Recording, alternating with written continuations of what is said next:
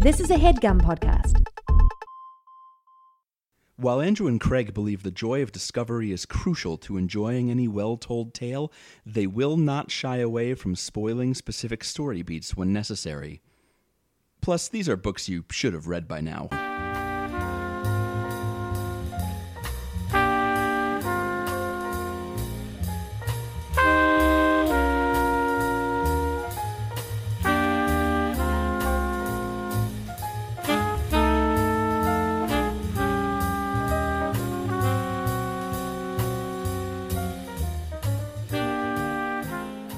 So it was the 99th anniversary of Children's Book Week. So yes. next year is the 100th anniversary of Children's Book Week. You think it's going to be a big one? In that 100 is a big number? Yeah.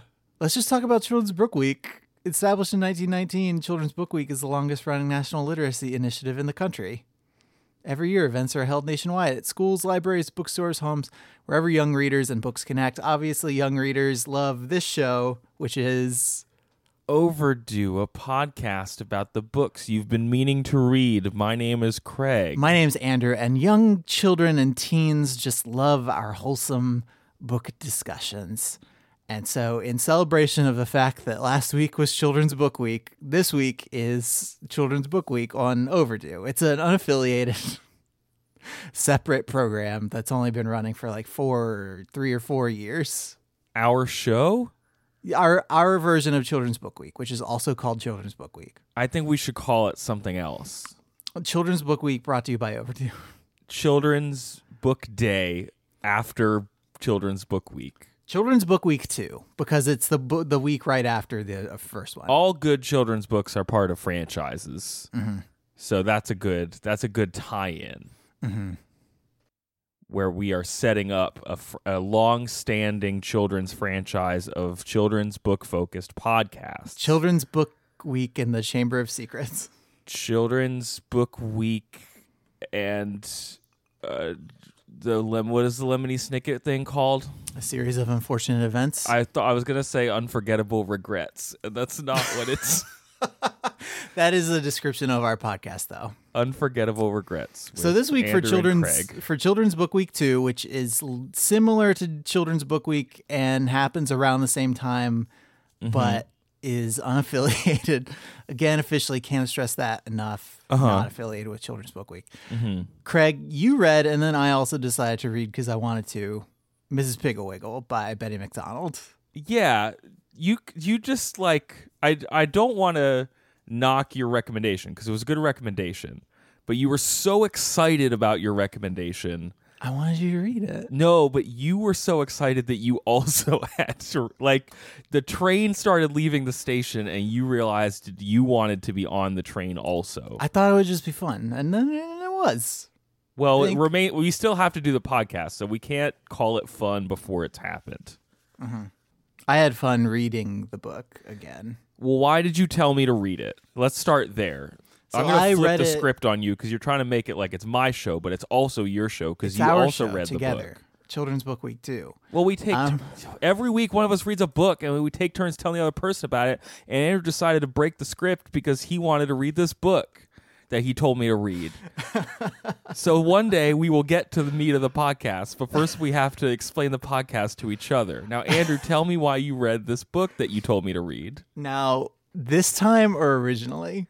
Now that the original. Well, I suspect the original time that I read it. Okay. I suspect that the two are linked. Mm-hmm. I suspect that because you read it the first time, you have feelings about it, which is why you read it this time. So tell me about the first time. Okay. The first time I read it, so these books, it's part of a series written by Betty MacDonald. This particular one is the first one in the series, and it was published in 1947. And so my mom read this when she was a kid. Okay. And then it was one of the many series that I was introduced to by her. Sure. What are the other series that your mom introduced to you? Narnia, Lord of the Rings are the big ones, I think. My mom also bought me, but didn't originally read the Lloyd Alexander Prydain books and, and the Redwall books. Okay. My mom mostly... Whoever she was talking to, she was with it. Knew what to do. I know your mom's mostly is like Dean Koontz and Anne Rice. Well, no, I don't know how much Anne Rice. That was mostly my sister, but I think I got most of my Stephen King books from my mom's shelf, whether or not she knew about it. So Mrs. Piggle-Wiggle, as you said, is 1947.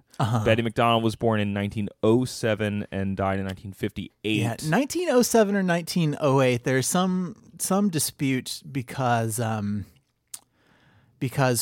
she gives her birth date as March 26, 1908, but the census records suggest that it happened in 1907 instead. So it's in there somewhere. I think she's like one of 5. Her parents, she was born in Colorado. Her parents moved around the western United States before settling in Washington.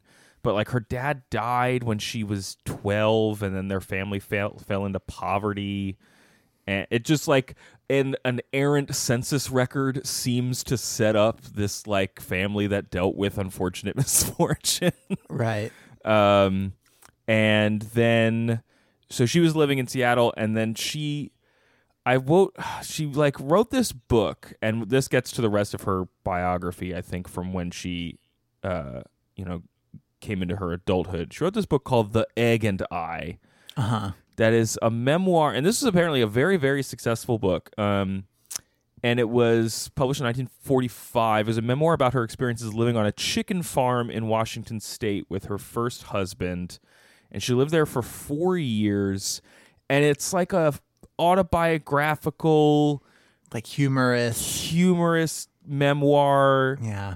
I had never heard of it somehow. Like I was expecting her biography to be mostly Mrs. Piggle-Wiggle focused, and instead it's like mostly this egg book. Yeah, well. But it's so it was adapted very successfully. If you ever heard of Ma and Pa Kettle, which I don't know that I have. I'm like not familiar with them, but I had heard of them. Sure, like, they are idiomatic to some extent. Yeah. So those characters come from this book.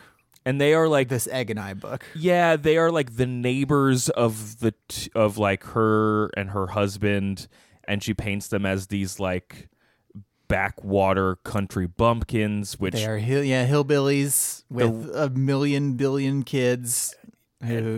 She did have to like. There was a settlement when those people came and were like, "Hey, we don't like how we're being portrayed." Also, probably not out of step with the time.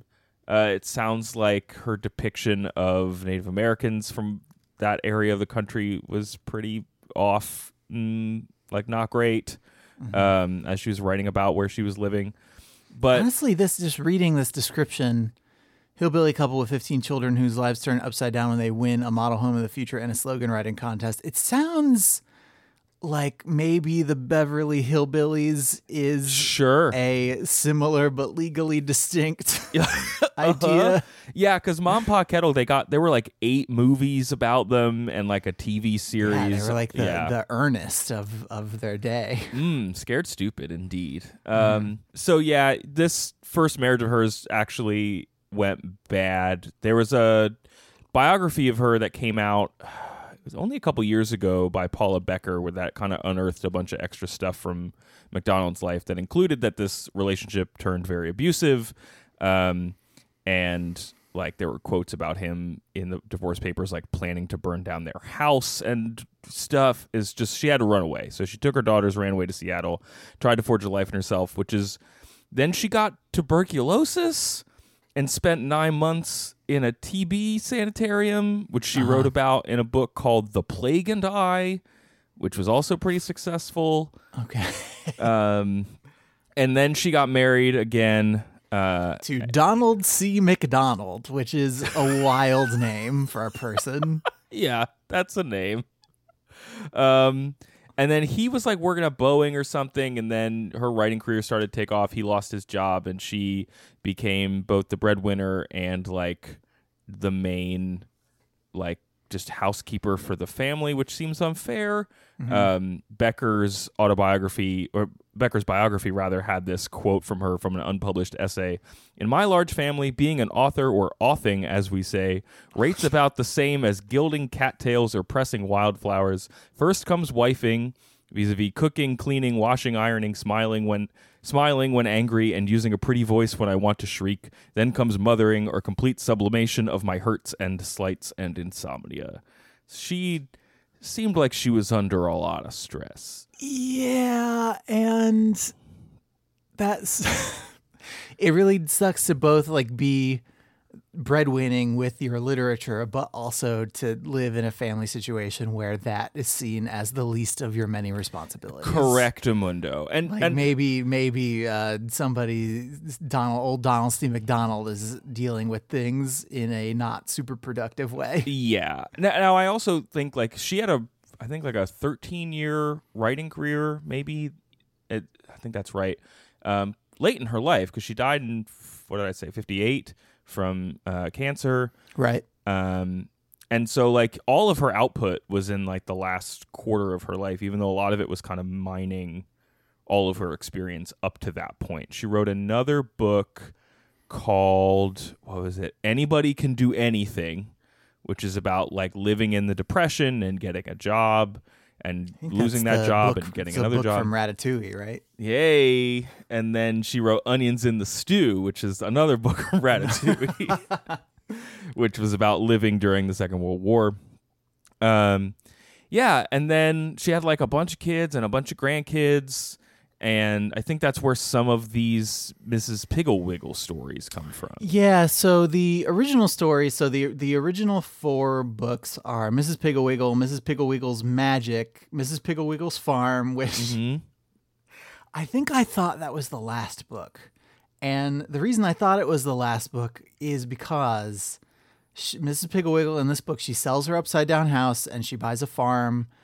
And then, she helps cure kids of all their many troubles with like animals and like work on the farm. Mm-hmm. But then, so in the actual 4th book, Hello, Mrs. Piggle-Wiggle, she's just back in the upside down house and nobody talks about the farm ever again. I read about that. They just like she never had the farm.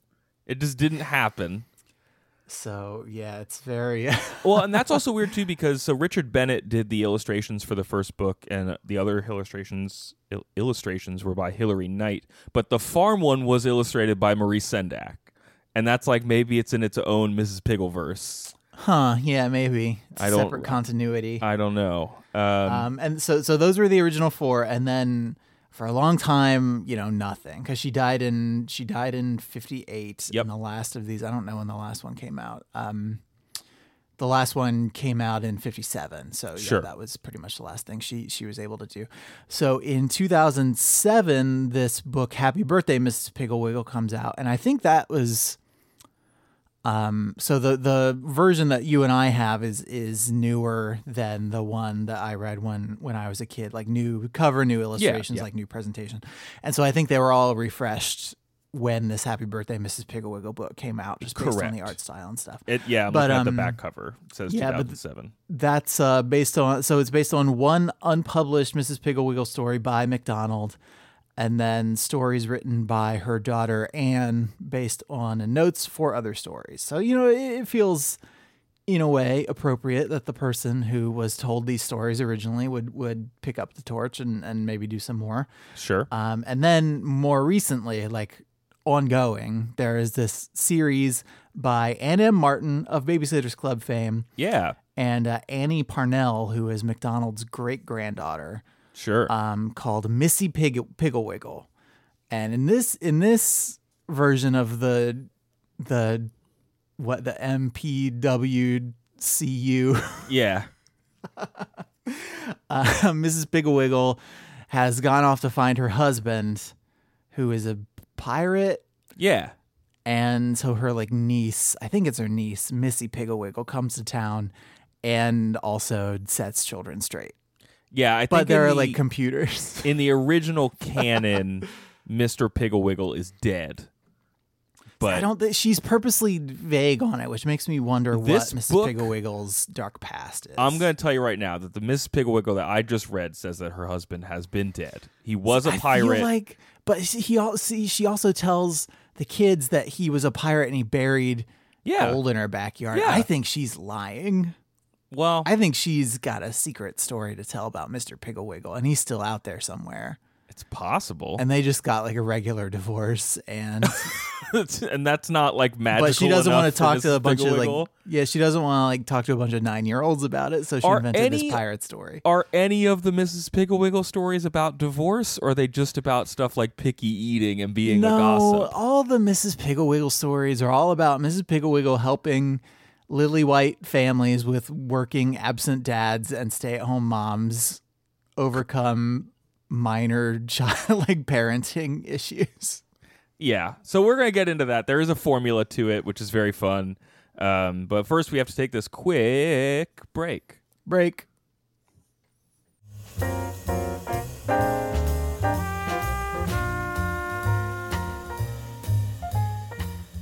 Craig, help.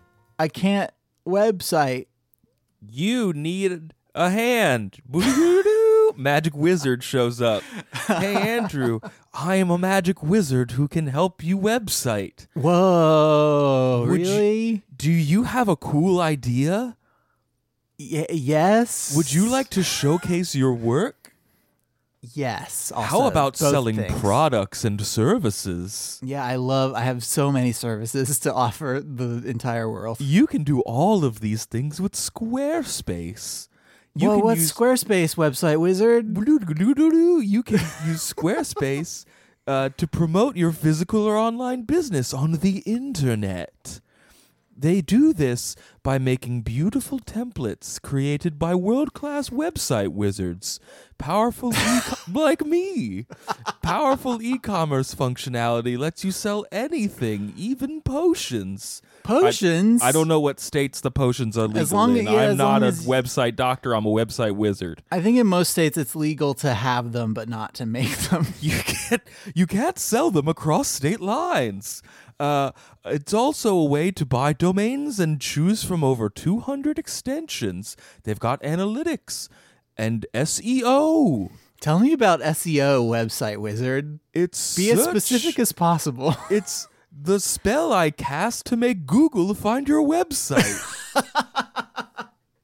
And you don't have to upgrade your website spell ever. The website wizards will take care of it for you. Wow, website wizard. Man, this magic sounds too good to be true. Well, there's where you're wrong, Andrew.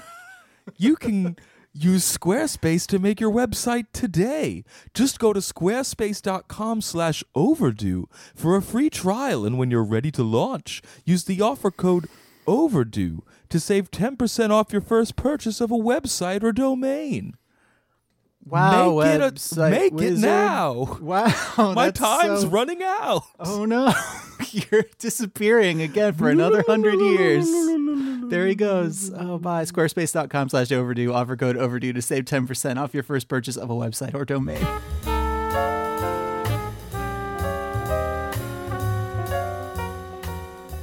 Okay, Andrew, I've met a bunch of kids and they all have problems, They and all I need have someone problems. to help me fix them. Who should I call? Mrs. Piggle-Wiggle. Well, no, first you should call 2 of your friends with with really weird names, and then the last one of them tells you to call Mrs. Piggle-Wiggle. Yeah, so did you remember this formula in the interim between when you like thinking about Mrs. Piggle-Wiggle and now?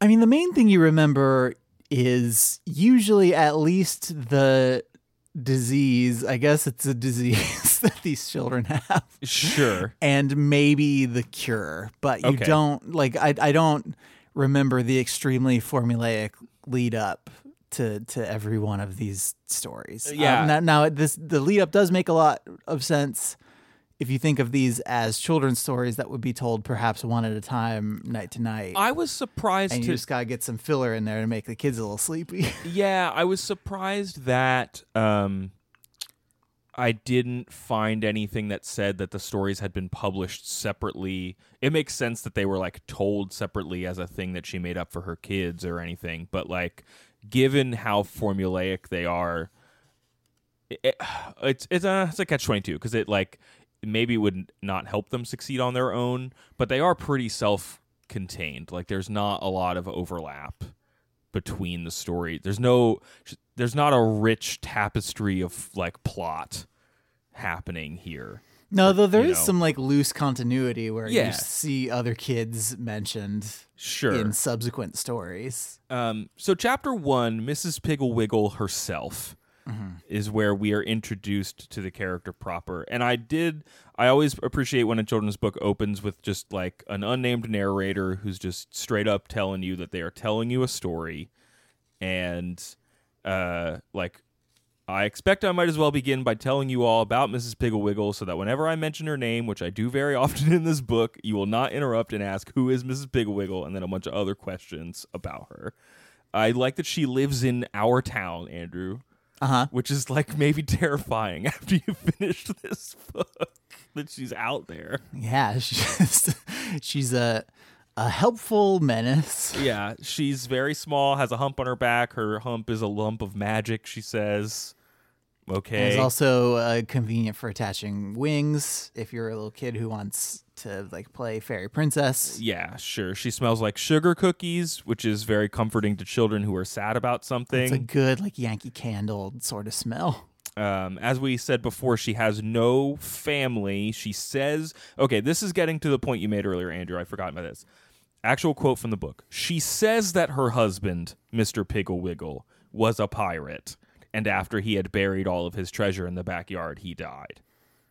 Worth noting that she says that. She says that. But really, he's doing a dime up in San Quentin or something. Oh my God. For tax evasion. We mentioned that she lives in an upside-down house, which, like...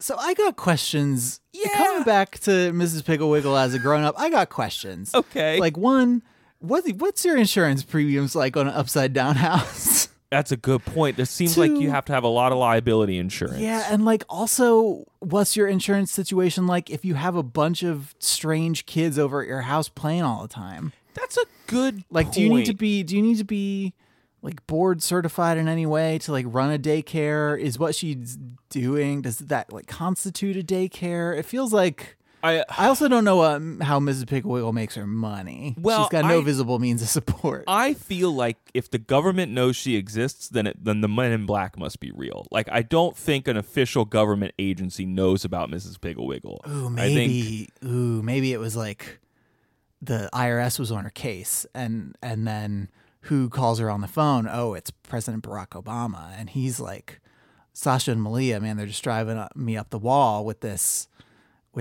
I don't know, they love coins and they won't stop.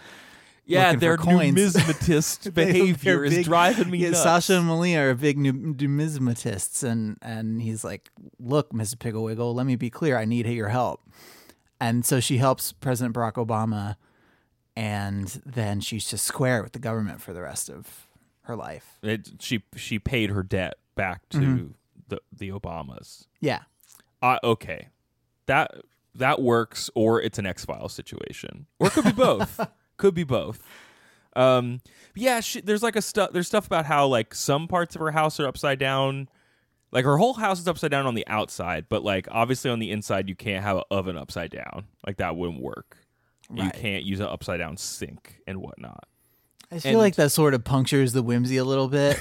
But it also makes her kind of practical. So that's like a big thing. She's solving people's problems in ways that are maybe not so practical, but she appreciates their practical concerns. In ways that you might tell your therapist about when you yourself grow up. No one knows how old she is. She's a being out of time. And in the illustrations, both in this version and in the one I remember growing up, she's sort of matronly, so like maybe 50s-ish.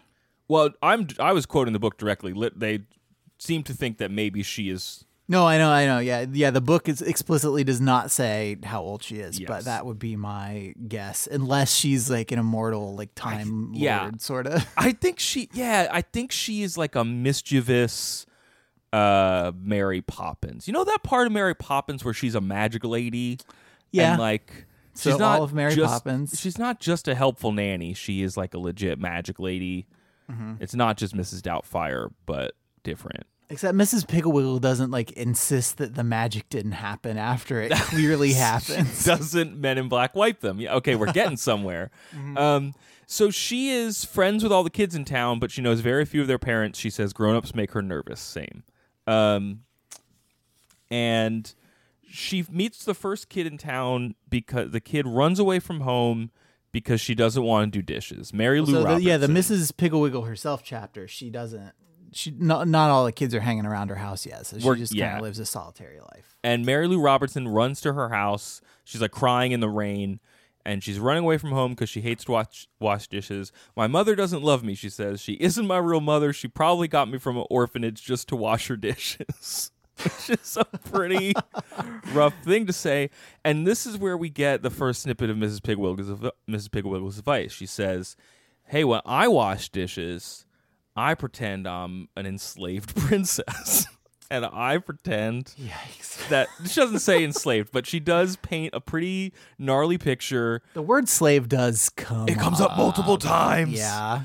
Where she's like, hey, here's how to make dishes fun. Pretend you're the captive of an evil witch, and the only way to get free is to make the kitchen spotless. Now, I can see how that's a fun pretend game. It is very much in the Mary Poppins sort of snap the job's a game. Yes. Sort of. Because then the next kid comes over and she's like, oh, I wish I could wash dishes. My mom makes me do the beds all the time. And she's like, well, guess what? If you don't do the bed right, you get tossed in a dungeon, like dungeon game. It's very punitive. It is very punitive. And it's like, let's raise the stakes on the chores. It always flips a switch for me because then Miss Piggle-Wiggle will like come down from upstairs in a crazy witch costume, and I just don't know if she's really a witch or if Miss Piggle-Wiggle is just playing pretend. She's just playing pretend for the benefit of the kids, I think. Okay, I think this does, like these particular cures, I don't think, most of the other cures in the book don't follow this exact, like sort of hands-on format, but these cures speak to the same thing that like running apps that give you experience points speak to, like or house cleaning chore apps that give you experience points. Like yes, Mrs. Piggle-Wiggle is gamifying things before gamification became all the rage. Yeah, here's just a block. So a bunch of kids are now partying at Mrs. Piggle-Wiggle's house, and she has just shown them how fun chores can be. And one or two of them like verge on problematic in the way that like video games are problematic. So she showed Bobby how to sneak out and get the fireplace logs without being caught by Indians. She showed Dickie how a lawnmower is really a magic machine that mows down the enemy millions and billions at a time. That one is a little something, huh? She taught Max how to take out the ashes without making a sound and without leaving a trace to show the train robbers who were on his trail that he and the sheriff had camped there that night. That's like the closest, like, okay, I'm playing small town sheriff in the Wild West. A lot of these, though, are like, if you don't do your chores, you'll die. Yeah. What if You'll we be play? killed. What if we play a game where if you don't do the chores, you die? Okay, cool. Can I come over tomorrow, kids. Mrs. Piggle-Wiggle? Yeah, I'm going to invite all my friends over to Mrs. Piggle-Wiggle's house. And then the end of the first chapter, we get the first phone call from a mother who needs help, and then we get a list of all the cures that she's going to tell us about in this book. And as we alluded to, each cure follows like a very basic structure that is, kid has a thing they don't want to do or a thing that they do that they shouldn't. The parents freak out and call multiple other parents. It's always the mom who calls Mrs. Piggle-Wiggle. Because she's staying at home while the man goes out and earns that bacon. And then Mrs. Piggle-Wiggle presents some sort of trolley cure that inverts what the kid is already doing and weaponizes it against them. Many of them fall into the realm. There's an episode of King of the Hill, that revered Mike Judge cartoon. Oh, boy. Where I think Hank, the salesman of propane and propane accessories, catches his son Bobby smoking a cigarette. And he makes Bobby smoke the whole pack. Now that trope was not invented for King of the Hill. It's just the version of the story I know the best. Right. No, there is a version of this punishment that exists. Like, I don't know, like Matilda, where when Bruce eats that piece of chocolate cake and then the Trunchbull makes him eat the whole cake in front of the whole school. Yeah, it's like, oh, you want that? Why don't you have it till you're sick of it? Is most of what Miss Piggle-Wiggle does. It's also like every other Twilight Zone episode. I feel like the trope is pretty well established. Okay, that's a good point. It's just... What if you had to do the thing you like forever? Just in the context of like teaching kids lessons and like impulse control and... So all the stories... And we should go through them as we are interested to do so, Andrew, because I think they're all kind of fun. They do like touch on what the word that Ms. Piggle-Wiggle usually uses is a disease of some kind that is mostly just like kids need to learn how to function in the world. And it's usually some sort of like they don't get how their actions impact other people. And so she forces them to confront that directly. Or they like know how their actions impact other people, but they don't care. They don't. Yeah. I mean, that's, yeah. It's just like normal-ish kid stuff. Yeah. I think. So should we just go through them? So how many? There are at least what, like half a dozen? Yeah, something like cures in that. this And book? I'm less interested. There's one or two that I'm like a little less interested in, but some of them are just wild. Yeah. Okay. So there are 7 separate cures in this book. The one thing I wanted to call attention to before you get into like whatever your favorite cure is. Yeah. Is my favorite thing upon a reread of this book is that pretty much every story has the mom with the problem calling a couple of other moms. Oh yeah. Trying to track down a solution before somebody tells her, oh, hey, try Mrs. Piggle-Wiggle. And the names that Betty MacDonald gives some of these throwaway moms is the best stuff. So she's calling... I think Throwaway Moms is my favorite Philip Roth novel. She's calling Mrs. Brown, which is not a fun name, but Mrs. Brown's daughter is named Prunella. Uh-huh. Then she calls Mrs. Grotto, whose daughter's name is Paraphernalia, which is like 420, I guess. And then she calls Mrs. Broomrack. Yep. Which is good. There's another... Yeah, Broomrack's son is Cormorant Broomrack. Cormorant Broomrack. Mrs. Crankminer is very good. Mrs. Wingsproggle. And her daughter Pergola. Pergola Wingsproggle. So, like, I'm trying to think. Okay, so Pergola sounds like a thing you get if you ate bad lettuce, like bad E. coli lettuce. I mean, pergola is an architectural feature, which is also like, why would you name your kid that? It is. This is the part where you said earlier, like they kind of fluff the stories out a little bit, but I think it actually like helps to. If you were reading this to a kid, like one story at a time, like this is the goofy part where you and your 5-year-old just get to giggle about names for like a page. Exactly. It's like, oh, these, and some of them like talk in purposely silly ways, like they either over enunciate words or you give the parents a chance to do a voice. Yes, there's lots of we little have voices. great fondness for doing the voices. If we do. So it starts with. The stories start with one Hubert Prentice who needs the won't pick up toys cure because he won't pick up his toys. Yeah, get it? And he just gets all these toys, I think from his grandpa, and he just leaves them out all over the place. He never cleans them up.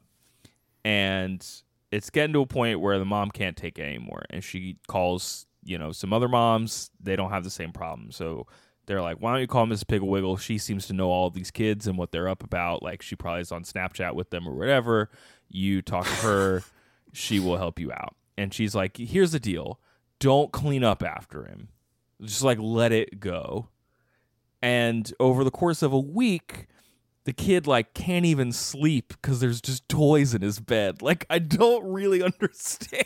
Things get so messy. And so Mrs. Piggle-Wiggle says, like, usually this takes 10 days, but for Hubert it might take 7 because he has so many toys.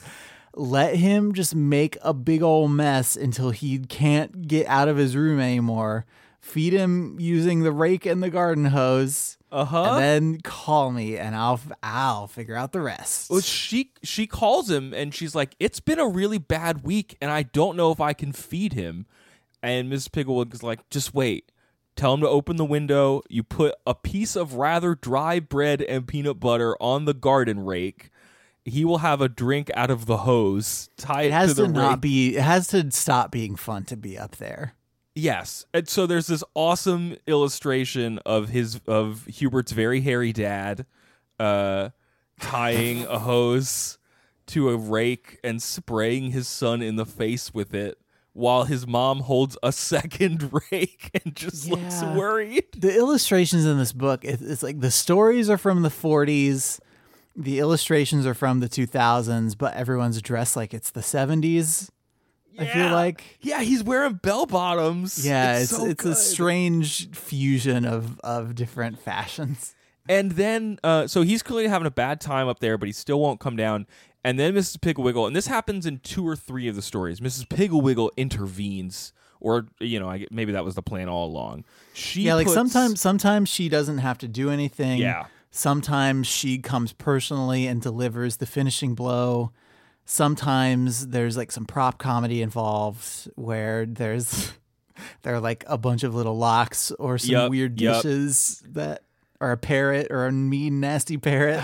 Yeah, we're going to get to that parrot in a second.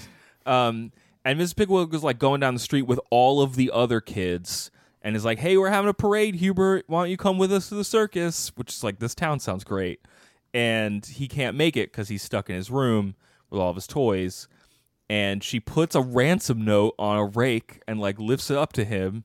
And it's like, the only way you can get out of that trap is to put everything where it belongs. If you hurry, we will wait for you, your friend, Mrs. Piggle-Wiggle.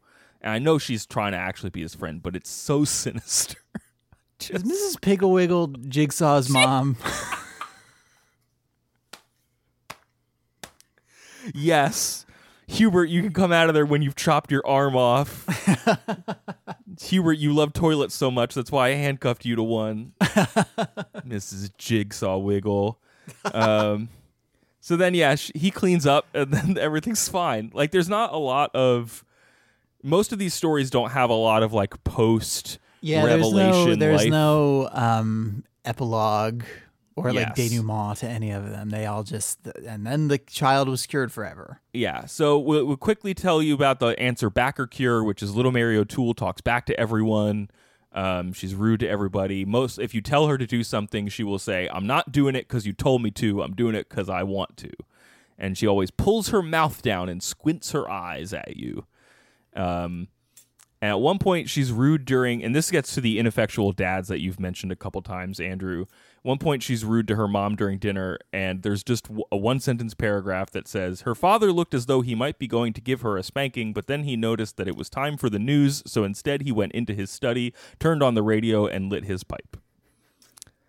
He got really close to doing some parenting, but luckily the news was on. But also, this book is from the 40s, so there's a lot of corporal punishment in the parenting, which I am not down with. There's one particular one where, so this is in the selfishness cure, where a kid named Dick won't share any of his stuff with anybody, and the mom calls the dad being like, I don't know what to do with this kid. And the dad says, I'm really busy at work, but do you want me to get a cab home and beat the crap out of him? Yeah. Thrash is the word that they use. Yes. Do you want me to come home and thrash Dick? Is what he says. And you're like, Dad. No. Maybe not. So the answer backer cure, like the cure is this jerk parrot named Penelope who's only rude to kids. And when little Mary offers it some like milk and cookies or something, it says, give me a bite, pig. and then is just mean to her for a few days. It's a very fat, shamey sort of. Now, there's no teen version of Mrs. Piggle-Wiggle that deals with Mary O'Toole's like body dysmorphia that she has now. I know. I wonder how Mrs. Piggle-Wiggle would deal with online bullying. I don't know. That might be too much for her. If you go by the template that every one of these cures, she'd be like, let everyone bully you. Invite more bullying. She would like release your unsalted passwords on a paste bin doc. Her thing would be to find the kid who's doing the bullying and fix them. Like go to the source and fix it. Yeah. So the parrot's super mean, and then that cures Mary O'Toole because she's like, how could I be so mean to people? I'm gonna shut this bird up. The selfishness cure, which you talked about, there's this kid named Dick who won't let anybody touch his stuff, and the solution is to put his name on everything with just signs labels that say "Don't touch," to the point where the entire student body is making fun of him and yelling, "Don't touch Dick." Well, because no comment for one. Yes. You're not going to get me this time. Okay. But yeah, to the point where Mrs. Piggle-Wiggle gives Dick's mother like a frosting bag so she can write "Don't touch" on like his sandwiches and his apple and stuff. And then, so like this is one of those stories that does not deal with the fallout because he gets ridiculed by everyone he goes to school with. Literally everybody. Literally everyone is chanting his name and saying "Don't touch." And he's like, you know what? I don't even care. Anybody can eat my food. Like, I don't even care. Just play with my toys. Please stop making fun of me. Please, this is horrible. I hate this. Please stop making fun of me. And that's it. Like, then we move on. He says, like he'd love to share something with Mary O'Toole, and then that's it.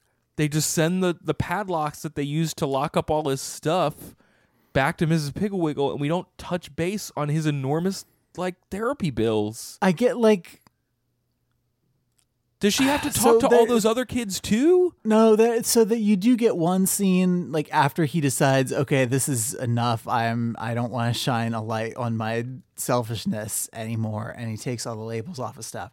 And so the kids come to make fun of him, and they see that he doesn't have the labels anymore, and so they take in this new information and decide not to make fun of him anymore, which is exactly what real kids do. Yeah, definitely. No one would Kids don't remember something you did in 4th grade and then make fun of you until you move away to go to college.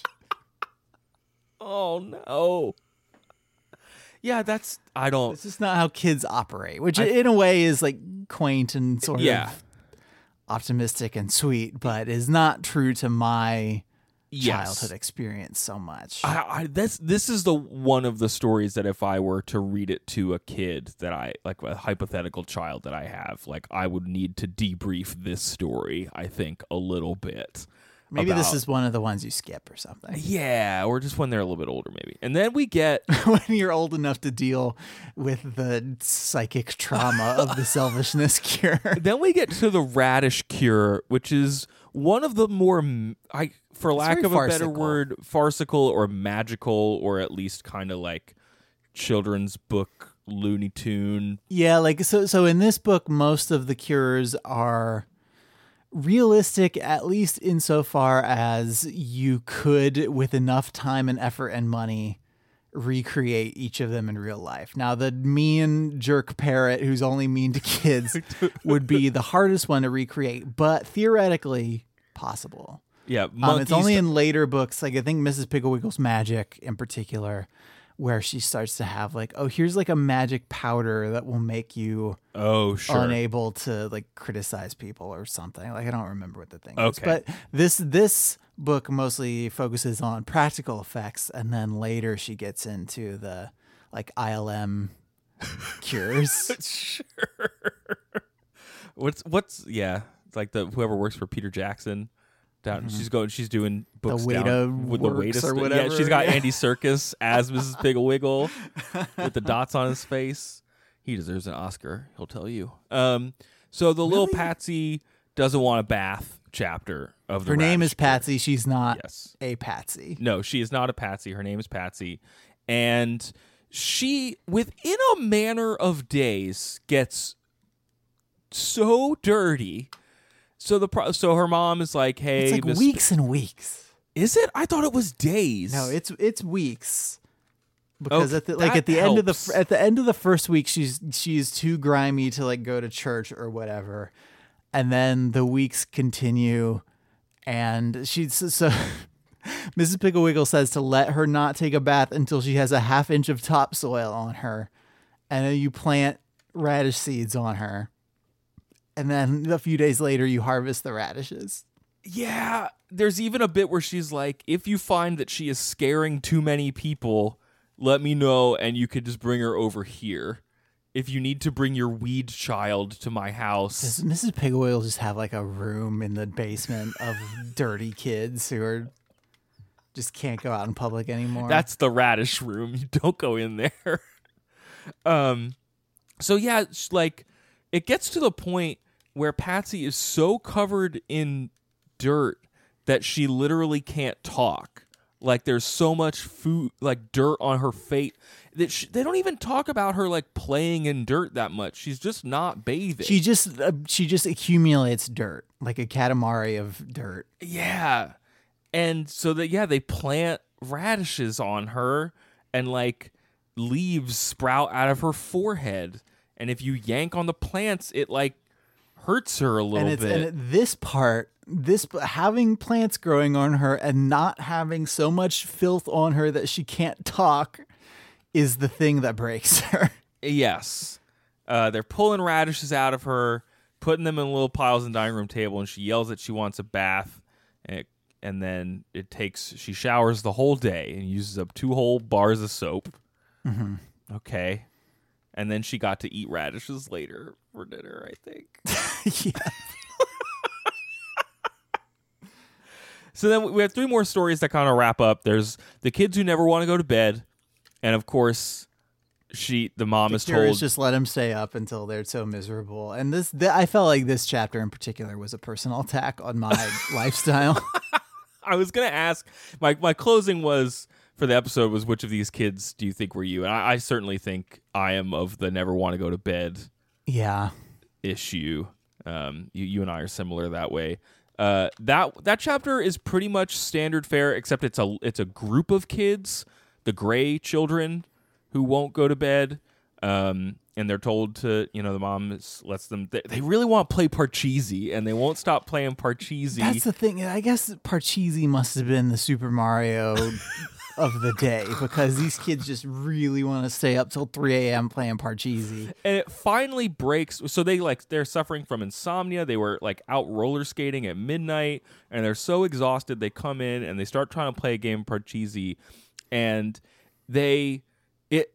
they fall asleep before they can even play, but it looks like a murder scene. The illustration in this book, there's like, what's his name? With like 2 passed out kids and 1 gleeful kid. Like Larry is like crouched over, it's on page 91 if you want to refresh your memory, Andrew. No, I know exactly what you're talking about. He is in a single like cone of light, and his 2 siblings are dead on the Parcheesi board, and he is just like wild out from no sleep. Just like, I'm gonna win Parcheesi. The Parcheesi murders. And they fall asleep in a movie theater and get scared, and they realize that their lives are falling apart because they're never sleeping, and so they get to go to sleep. And see, my life is like this, except for the part where I reform my ways because I don't have anybody to tell me to go to bed at 8:00. Yeah, it's just never. I know, and like the one family goes to bed at 6:30. In this book, it's just farmers. They must be farmers. They must be farmers. That's the only reason anybody would get up at 6:45. Yeah, and like teachers, I guess. They're like farmers of knowledge. Yeah, planting seeds in kids planting and seeds growing radishes. Planting seeds of wisdom in kids' mind dirt and growing brain smart radishes. Brain radish, knowledge radishes. The second to last one is the slow eater tiny bite taker cure. So this one I remember the most because I think the cure is the cruelest and most dangerous. Yeah, this is Because one that, this kid that does maybe someone almost- would call CPS. Yeah, like this kid does almost starve to death. He is guilty of his only crime is eating slowly. Now, he's doing it in a way that maybe you should have called a doctor first anyway. Like, he is eating in his cereal. mother's defense, it was really annoying.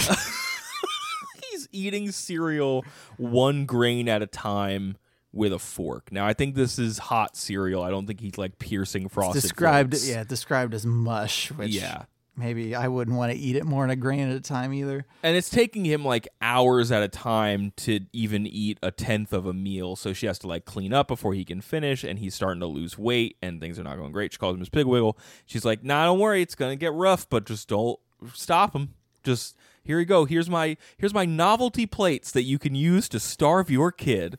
And they are increasingly small in size. Increasingly small?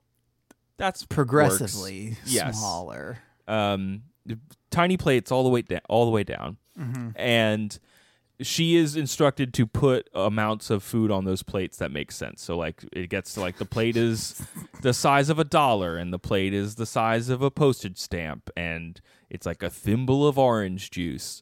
And he's eating like a crumb of bacon at a time to the point where he is literally, I'd clock this, Andrew, that for one of his last meals, he's literally crawling to the table. Yeah. He is. Now, you would think that, I don't know, I think he gets so hungry that you'd think he would break before he breaks. But I would think so too. But what do I know? I'm not Mrs. Piggle-Wiggle. Alan was so tired that he had to crawl into breakfast on his hands. For lunch, he had 7 drops of soup, 2 cracker crumbs, and enough milk to barely moisten his lips. For dinner, he ate 1 lima bean and drank 4 drops of milk. He crawled up to bed right after dinner. He had to rest 8 times on the way upstairs. This is like a Goosebumps book. Like, he is wasting away. Yeah, it's like say cheese and die a little bit over here. Mm-hmm. And of course, this is one where Mrs. Piggle-Wiggle rides in. So apparently the town has a pony that everyone gets to ride. Is it the town or is it Mrs. Piggle-Wiggle who has a pony? It's Alan's turn to exercise the spotted pony. Okay. It's unclear whose pony it is. It's a communal sort of pony. It's the town pony named Spotty. And it's his turn, and he can barely ride this horse because he's so weak. And he's really sad about it. And his mom convinces him to eat food again. The end of the story. It's like he eats has food like he goes and he rides the horse and it's all great. He has like a Popeye the Sailor moment where he like eats 5 meals in 10 minutes and is magically healed. Yeah, so and owns that pony. Mrs. Piggle-Wiggle doesn't tell him, doesn't tell his mom how to get out of this hole that they're digging, and so she decides, I'm just going to give him all these plates like in reverse order. Yes, to like again. Work him back into it. And then he like eats all of it and he's like, okay, can I have like a real cup of soup and a glass of milk, please? I don't know why I guess you would ease him back into it, but I don't know. Yeah, I feel like I don't like this one because it's about starving a kid. I don't like it at all. I feel like his stomach would burst. He's been starving himself. I don't know. And then the last one is The Fighter Quarrelers Cure, which is about twin girls, Anne and Joan, which are Betty MacDonald's daughters' names. I think this one is for them. And they're mean to each other all the time. They fight all the time, every day. And it's getting so bad that the parents talk to Miss Piggle-Wiggle, and she's like, yo, you just gotta fight. Just start fighting. Yeah, like write down every argument they have, and then you guys have those arguments. So we get like a little montage where their mom is like, "Oh, so glad that they yelled at each other again, so I can write it down." This is the story in which the dad is the most active, and I don't know if that's why I like the parent vibe the most. That they're like equals in this one. Yeah. It's a little cute how the mom and dad play off each other to make their daughters' lives horrible. Yeah, there's even a moment before they've sought out the cure where he comes into the kitchen. He's like, "Oh, scrambled eggs again. I was hoping for sausages and buckwheat cakes." And she's like, "We had that yesterday." And he says, "What about brook trout? Bill Smith has him every morning." And Mrs. Russell says, "Perhaps that's why he looks like a trout and his wife looks like a great big halibut." And you're like, "Whoa, Mrs. Russell." What? Like, one, sick burn. Two, what does that mean? And Mr. Russell's like, "Hey, I think the fact that our daughters are jerks is getting to us. We need to do something about this." Mm-hmm. And yeah, then he's like, they're fighting over food all the time. He takes the two different like pork chops for dinner up to the bathroom to weigh them on the bathroom scale to make sure that he gets the one that's bigger.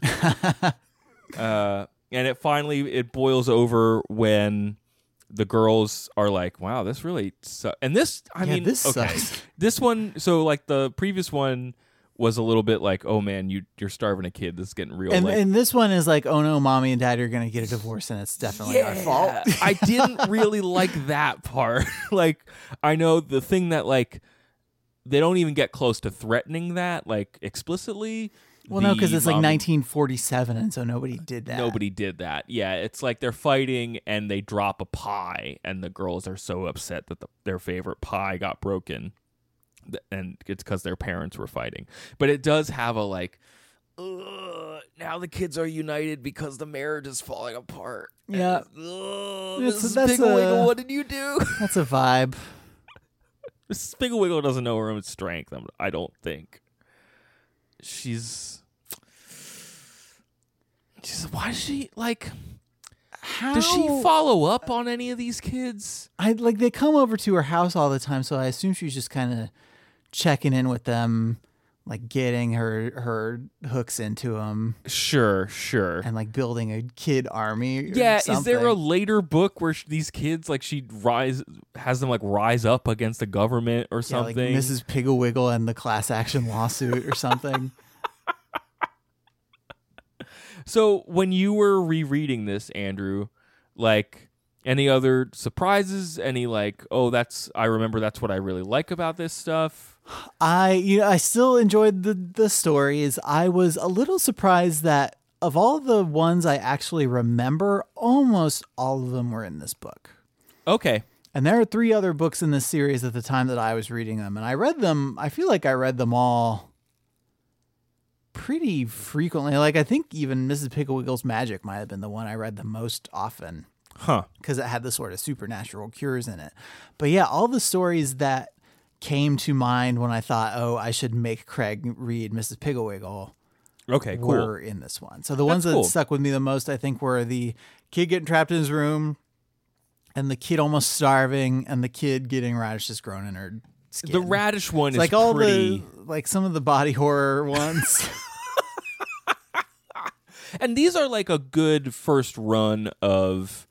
So like if you're a kid reading this with your parents, and maybe you don't have a clear memory of this or not, like I would be interested in the follow-up conversations with a kid of like, I know a kid who does that, or that's like me sometimes. Like that's an interesting dynamic to kind of create. Yeah, I don't know that I think the dynamic for me was more like my mom giving me the books and being like, "Hey, here's a book I liked, have fun." Yeah. If she did not read them to you, you read them on your own. Right. And so there was there's a quote in on NPR when the Missy Piggle-Wiggle book came out, the first one. There have been 3 so far. Or there have been 2 published and then 1 is coming out, I think, in September. Cool. But our friend of the show, Margaret H. Wilson, was interviewed about what she liked about the Mrs. Piggle-Wiggle books. And she says, I looked in as a judgy child and I did not see myself reflected, but I saw my annoying peers punished to the fullest extent of the law and my heart thrilled in triumph. So I think you do, like, I don't remember specifically doing this, but as a kid, you probably do map people you know to at least some of the other kids, right? Sure. Oh, totally. I do also think that most kids would read this book and just be like, all these kids are jerkos. That's not me. I'm nowhere in this book. I'm the good kid, just hanging out with Mrs. Piggle-Wiggle. You were just the baby, and your mom did never have any problem with you, I assume. Yeah.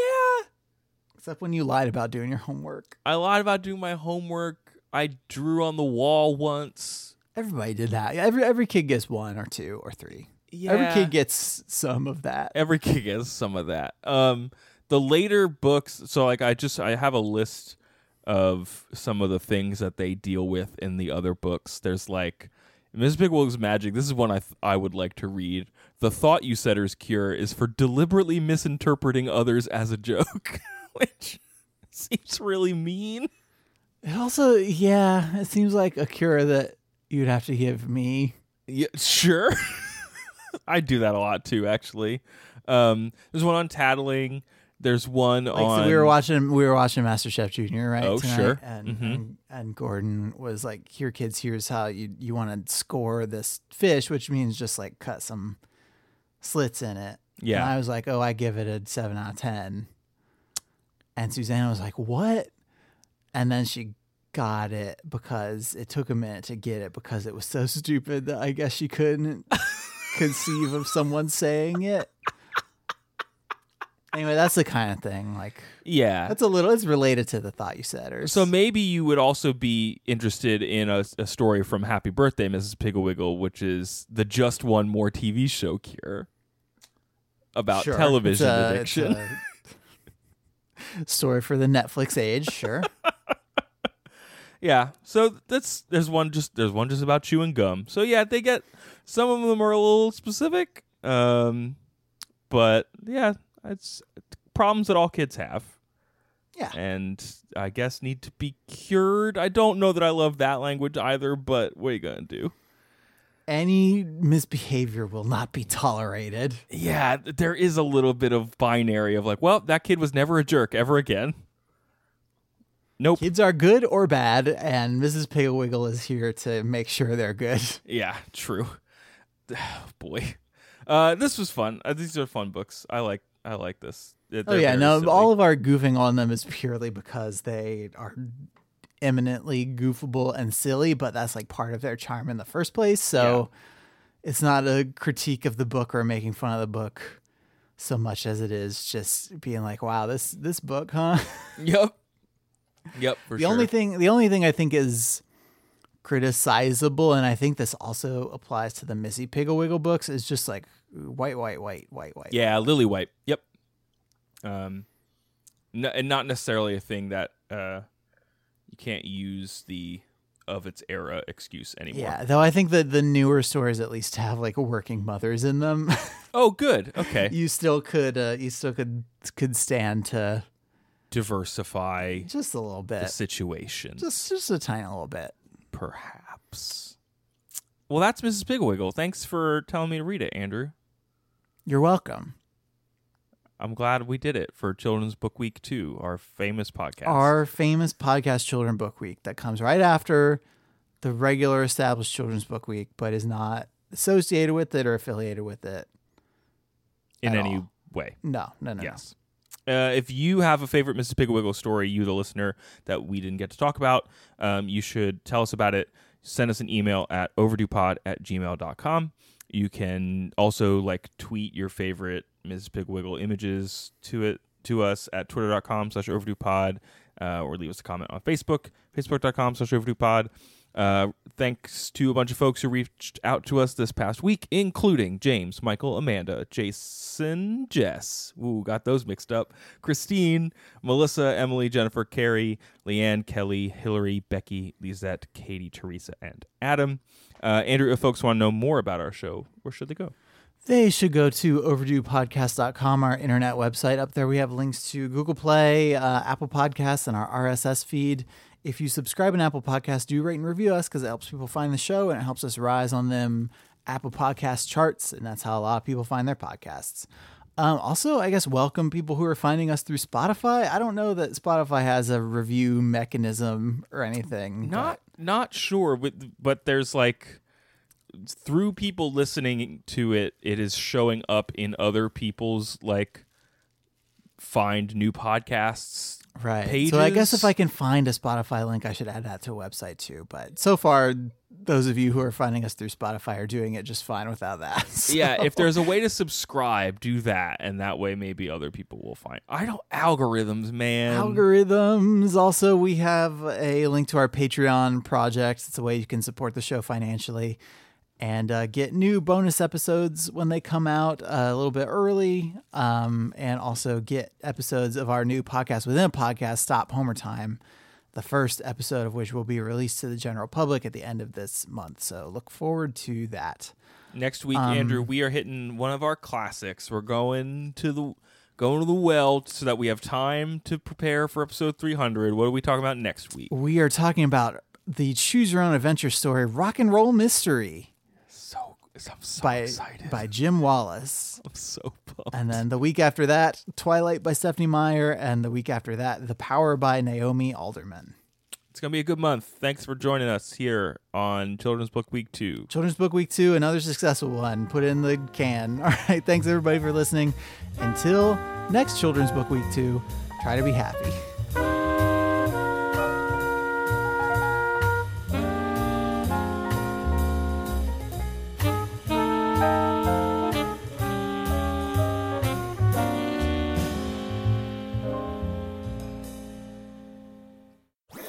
That was a HeadGum podcast.